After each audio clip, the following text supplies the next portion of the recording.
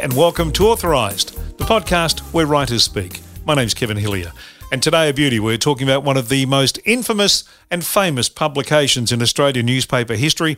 The story behind it in many ways is coming up on this podcast. I'm sure you're going to enjoy it. And it's all thanks, of course, to our good friends at CSCG. Now, we all have a financial situation, and they're the people you can talk to about whatever your financial situation finds you in. And if you want to talk taxation, you want to talk accounting, you want to talk borrowing, you want to talk expansion, you want to talk business in general, they're the people to talk to. You can give them a call on 03 9974 8333. Superannuation's another area where we all kind of grapple with a bit. If you are, then there are experts in the field at CSCG. Check out their website, cscg.com.au, or as I said, give them a call. It's a Melbourne number, 9974 8333. They're looking forward to taking your call and very proud to have them as part of this podcast, Authorised, which today goes into a part of the Australian newspaper industry that we all know about, not often talked about, but a gentleman has done a book about his time at the Truth newspaper. He's called the book The Awful Truth. It's a recount, I guess, of Adrian Tame's time. 13 years he worked for the Truth newspaper. Prior to that, though, he was on Fleet Street. A Fleet Street journalist finishes up in Australia working for the Truth newspaper. How does that happen? Well, we'll find that out. And we'll also talk to another man, a very well-known sporting identity, Rodney Malcolm Hogg, the Test cricketer, who for a time was a contributor to the Truth newspaper, writing their cricket stories. And the way he finished at the Truth newspaper might surprise you. But let's get into the nitty-gritty of it. And after 13 years working at the Truth, Adrian Tame sat down and wrote about what it was all about like to be there in the Rupert Murdoch days and much more. Let's talk to him about it now, about how it all sort of started out. It was a series of coincidences in a way, Kevin. What happened, I was moving to Australia because my wife's people were over here, and I wrote to the Herald and the Sun, which was two different papers in the 70s, and I wrote to the Age, and I wrote to the Australian, and I wrote to Truth. And the other four all wrote back saying, we can't possibly give you a job on the other side of the world. Come and see us when you get here. But Truth wrote back and said, come and see our man in London. So I duly travelled down to London from Nottingham, where I was living, and our man in London arrived about an hour late for the interview, very obviously having just enjoyed a liquid lunch, and spent the next hour regaling me with stories about this newspaper, which I had no idea what sort of a paper it was. And he didn't ask me a single question throughout the interview, which I thought was odd. He just told me stories about the characters who worked for the paper. Anyway, at the end of the interview, he said, well, I'm going to recommend you for a B grade. And I said, what's a B grade? And it was substantially more than I'd earned in North America or even in Fleet Street. So I thought, well, I'll give that a go. And it wasn't until I arrived in Australia and saw a copy of the paper, because my background up to that date had been fairly uniformly conservative in terms of the newspapers I worked for. And I was very shocked, but no more shocked. But when I was finally ushered into the office of the then editor, Paul Edwards, and there he was, naked to the waist, wearing a pig mask, arm wrestling a VFL footballer across a table. So that was my introduction to Truth.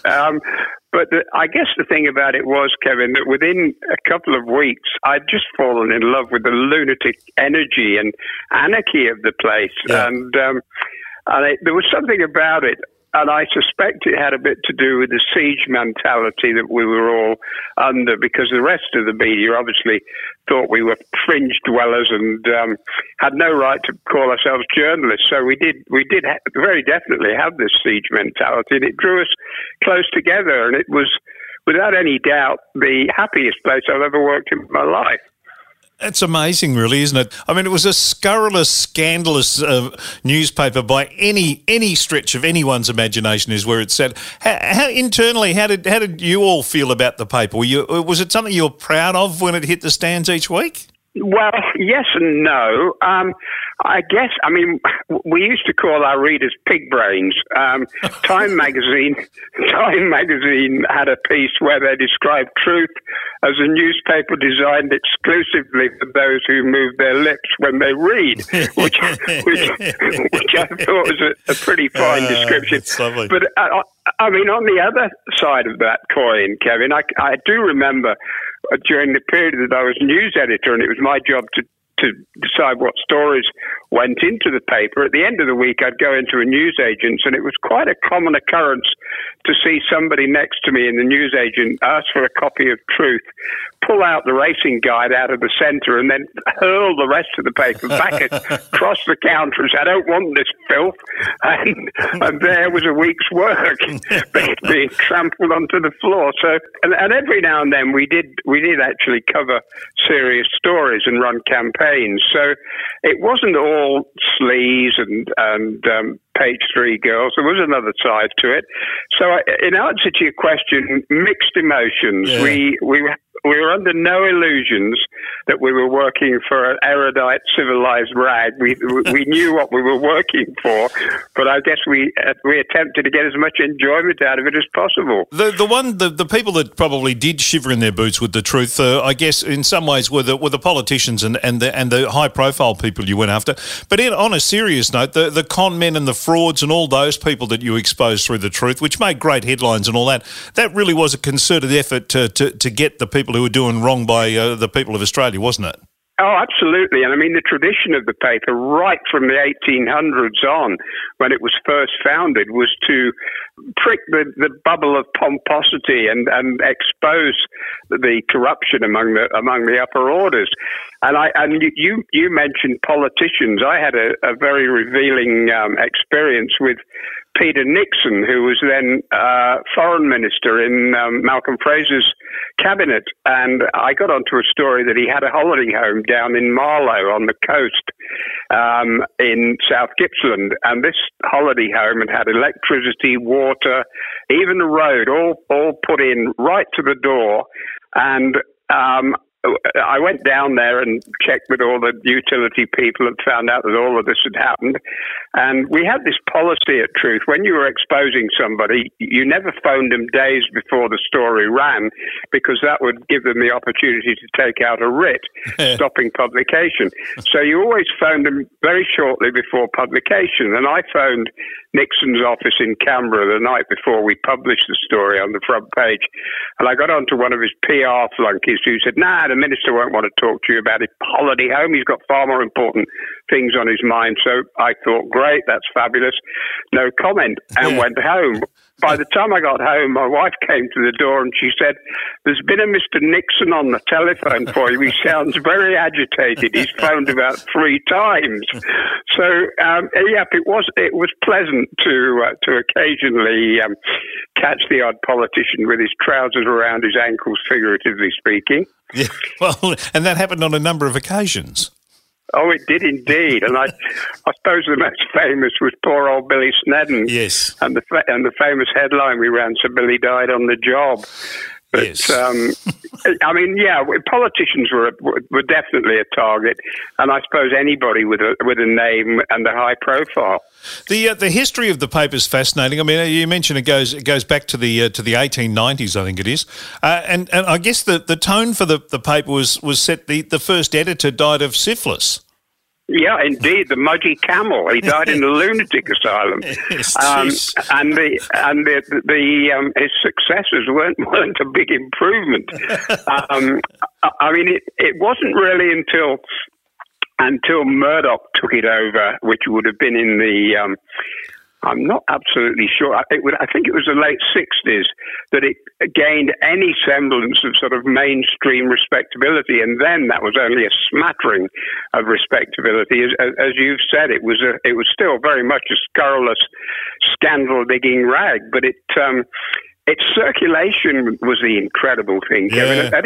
At its peak, it sold 450,000 copies a week. But the amazing thing about those 450,000, you never ever met anybody who bought it. It was always, "Oh, look, I found my copy in the back seat of a cab," or "I occasionally see my copy," but nobody bought the paper. Yes. Funny about that. Were there no bounds? I mean, you mentioned you were a news editor. Or were there no bounds? Was there like everyone's fair game? Yeah, there were bounds. I mean, If we found that somebody who we were attempting to expose had a genuine reason for behaving the way they had. And I mean, I suppose from that point of view, in a way, we set ourselves up as moral arbiters, and that really is not fair. But we did occasionally decide, no, we're not going to do this bloke over. He doesn't deserve it. He's had a rough trot, so we'll leave him alone. So, yeah, there were bounds, but it was always tempting if the name was big enough to go ahead anyway. Yeah.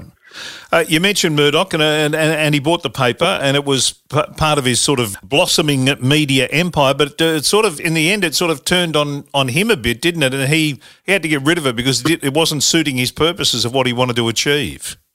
Absolutely. I mean, when he took over Truth, at the same time, I think that he took over the Daily Mirror in Sydney.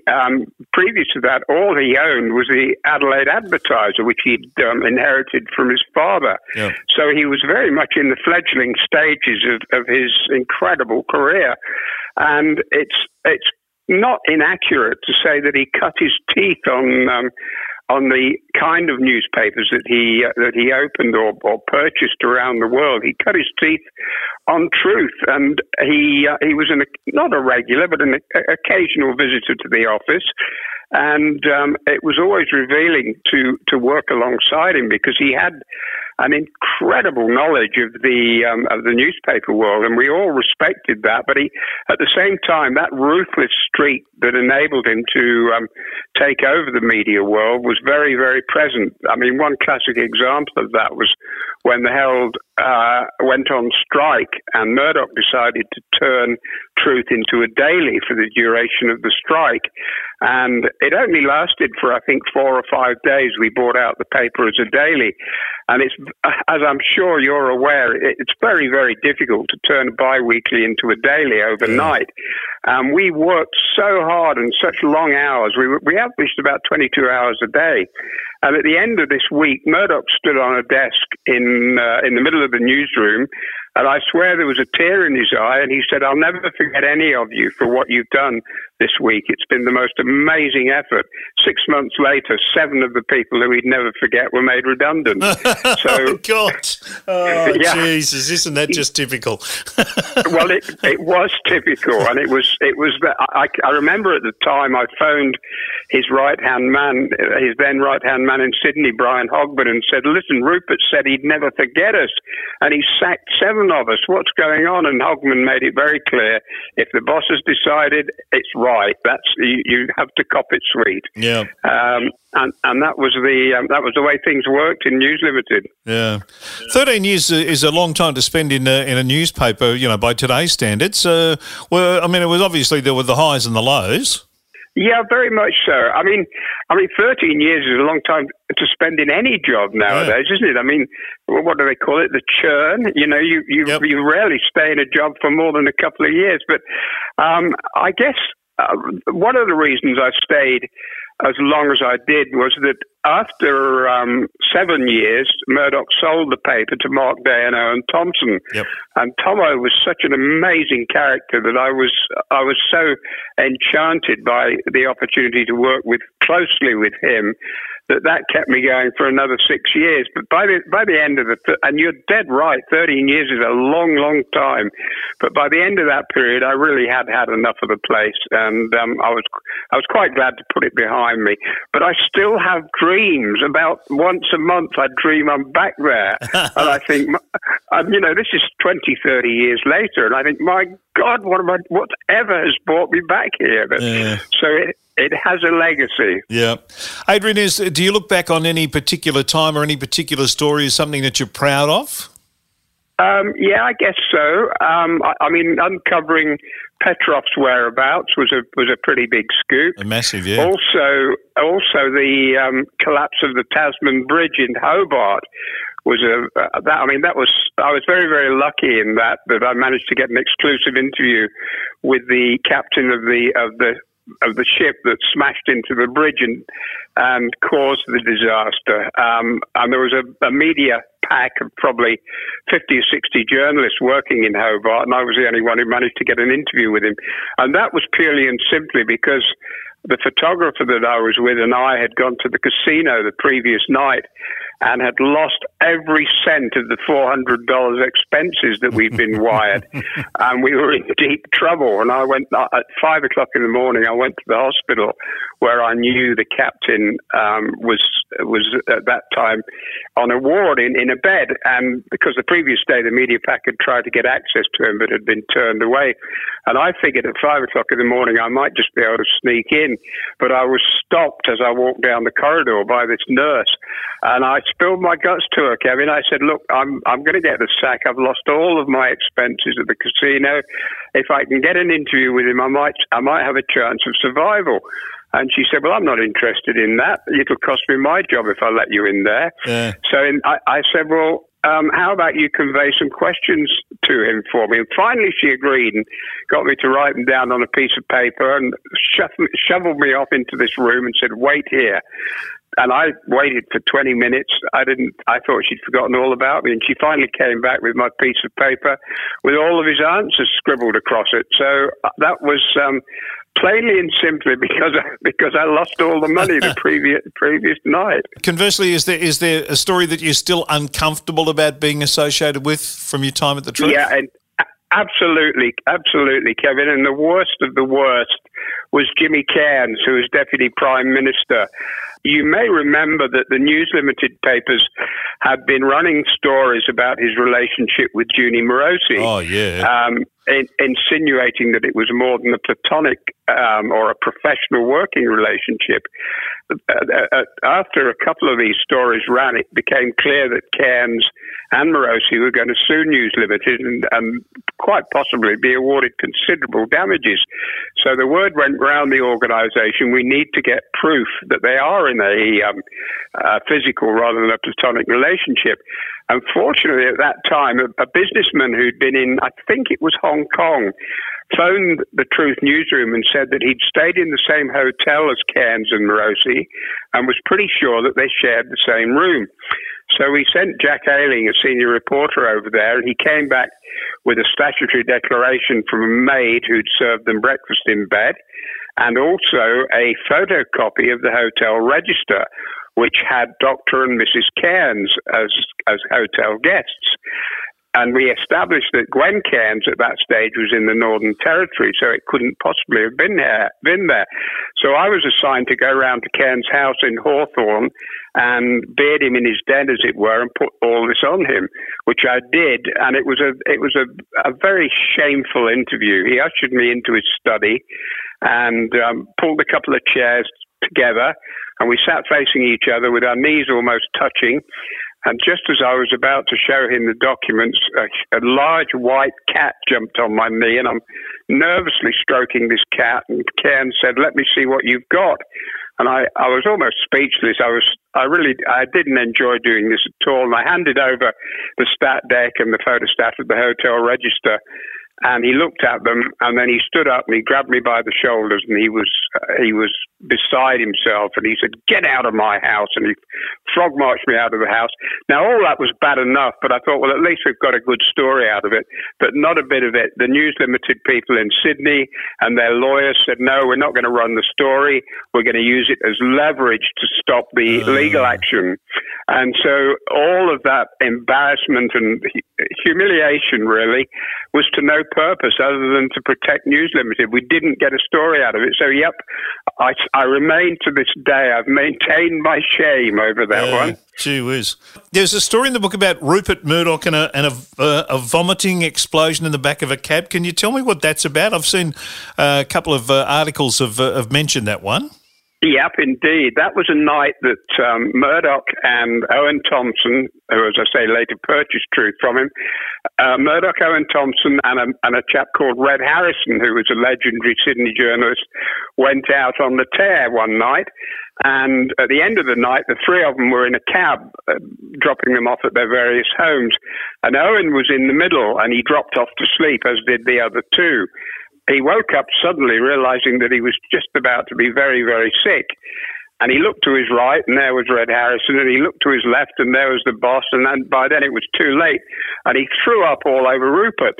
And Rupert half woke and looked down at his the front of himself and apologised, and then went straight back to sleep. The following morning, Owen goes into work, and he goes into Red Harrison's office, and he says to Red, "I think I'm in trouble. I've got a terrible feeling I threw up all over the boss last night." And Harrison said, "Yeah, indeed you did. I think the least you could do, you better go in and, before he gets to you, you better go in and apologise." At that moment, Murdoch stormed into the room looking very perky, given the extent of the hangovers that both Harrison and Thompson were suffering. And he said, "Great night last night, boys. Fabulous night." He said, "The only thing was," he said, I've ruined my best suit. I've vomited all down the front of it. And I can't remember quite when I did that." And the other thing he said, "I had the Parmigiana, and I swear there were no carrots in that." Oh dear! Oh dear! Yes, it all comes out. It all comes out in the wash the same way in the end, no matter how you kind of do it, does it? It does indeed. Yep. Given today's, what's happening in the world today in terms of communication, where would the truth be in a world? Because I mean, the truth was gone in the mid-90s. So where would the truth sit in the world of Twitter these days, and Twitter and Facebook and all that social media stuff? Very interesting question, Kevin. And I think the first thing to say about that is that none of the amazing characters that worked for the paper as journalists in those days would be vaguely interested in a job in the media nowadays, because, as you well know, most journalists sit at their desks on the phone. There's very little encounter with the public or with their readership.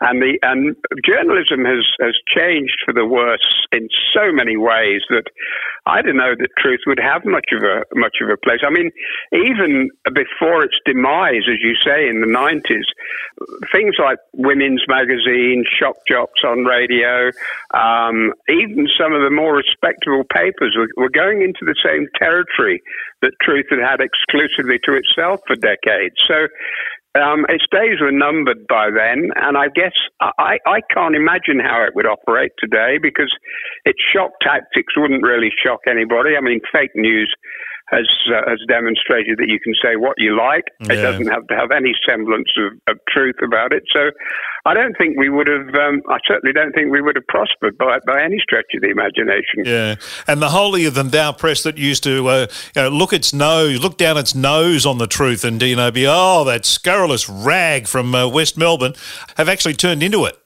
Well, yeah, and it was very much a question of that. That's why I said at the start of our conversation that we had this siege mentality, because we very rarely crossed swords with the mainstream media because we covered different kinds of stories. But when we did on murders or that sort of thing, quite often we scooped the papers like the Herald and the Sun and the Age.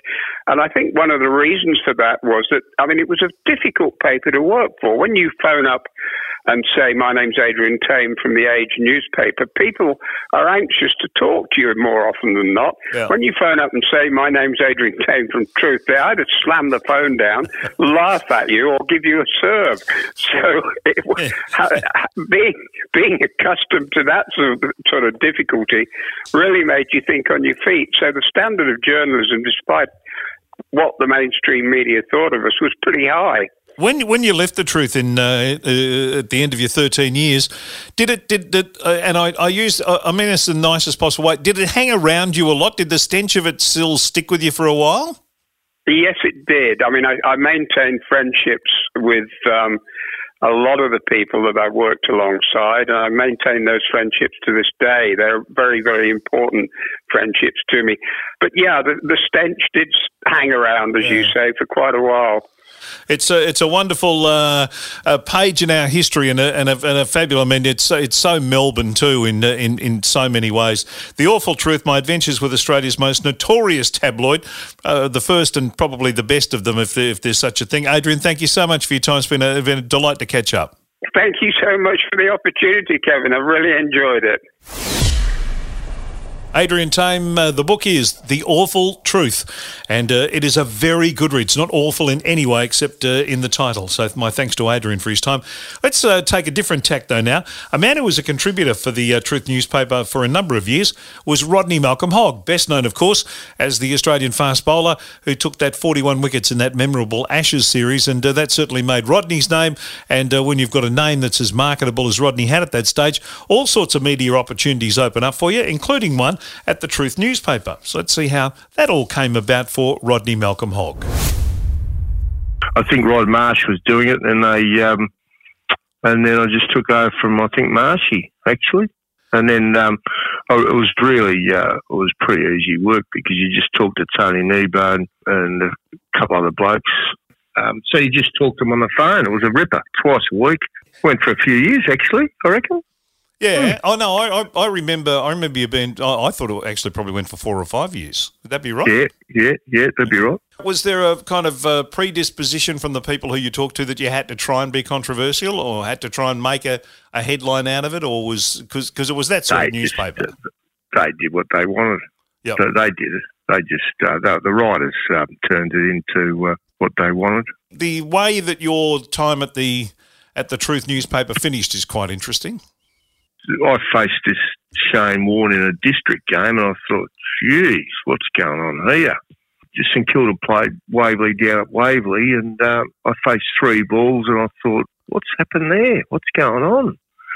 And obviously Peter Sleep was the number 1 spinner at the time, and I'd played with Peter Sleep for years, and I thought Peter was a very, very, very good cricketer, but his leg spin bowling never worried me, but he was Australia's number 1 spinner at the time, So I thought, this kid's going to play for Australia for sure. Or, going to really be very, very good. Yep.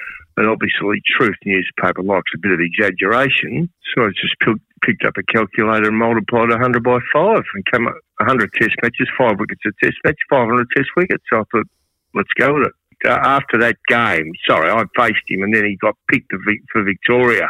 And when he got picked to Victoria, that's when I... So, well, let's do something a bit big at the Truth. And then they ran with it. Mike Murphy was the editor. He rang me up and he said, mate, you're writing shit. You're writing rubbish, and I'm sorry, but we're going to have to put you off. So I got sacked. In perspective, I guess Lance Gibbs probably would have still been the number 1 world record holder then with, 307 or 314 or whatever it was.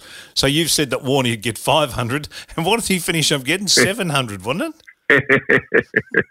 I reckon you'd have to go down in history as the first bloke in the history of the Truth newspaper that actually got sacked for exaggerating something that wasn't exaggerated. You're way under as opposed to way over. Well, when he said you're right, I thought, well, that's what you wanted. Isn't that what this paper's built on? Yeah, that's right. Who would have thought you would have been sacked for under-exaggerating the achievements that finished up being what Shane Warne did in the world of cricket? My thanks to Rodney Malcolm Hogg for his time. And we'll talk to Rodney at some stage in this podcast about the couple of books he's written. He's written a couple of beauties, including his latest one, which was called Speed Thrills, a look into the minds and the stories of the great fast bowlers of the eras, right back to John Snow and all the way up to the current day fast bowlers like Patrick Cummins. So we'll get to Rodney and talk to him about that in a future episode of the Authorised Podcast. My thanks to Adrian Tame. It's a very good book. I highly recommend it. Good for a laugh. Good for a little look at the history of one of the most notorious, I guess, tabloids ever in this country. Certainly, I reckon the original one of the tabloid newspapers. A lot of them have copied it over recent years, haven't they? So thanks to Adrian, and that book is widely available. If you'd like to get a copy of it, you most certainly can. It's called The Awful Truth. So thanks to Adrian, thanks to Rodney. Hope to catch you next time on the next Authorised Podcast with thanks to our very good friends at CSCG. If you have a financial situation you would like to talk to them about, whether it's good or bad, they can help you out. They're good people. 039974 8333. That's their telephone number. And, of course, you can check out their website, cscg.com.au. Till the next time, I'm Kevin Hillier. Take care of yourself.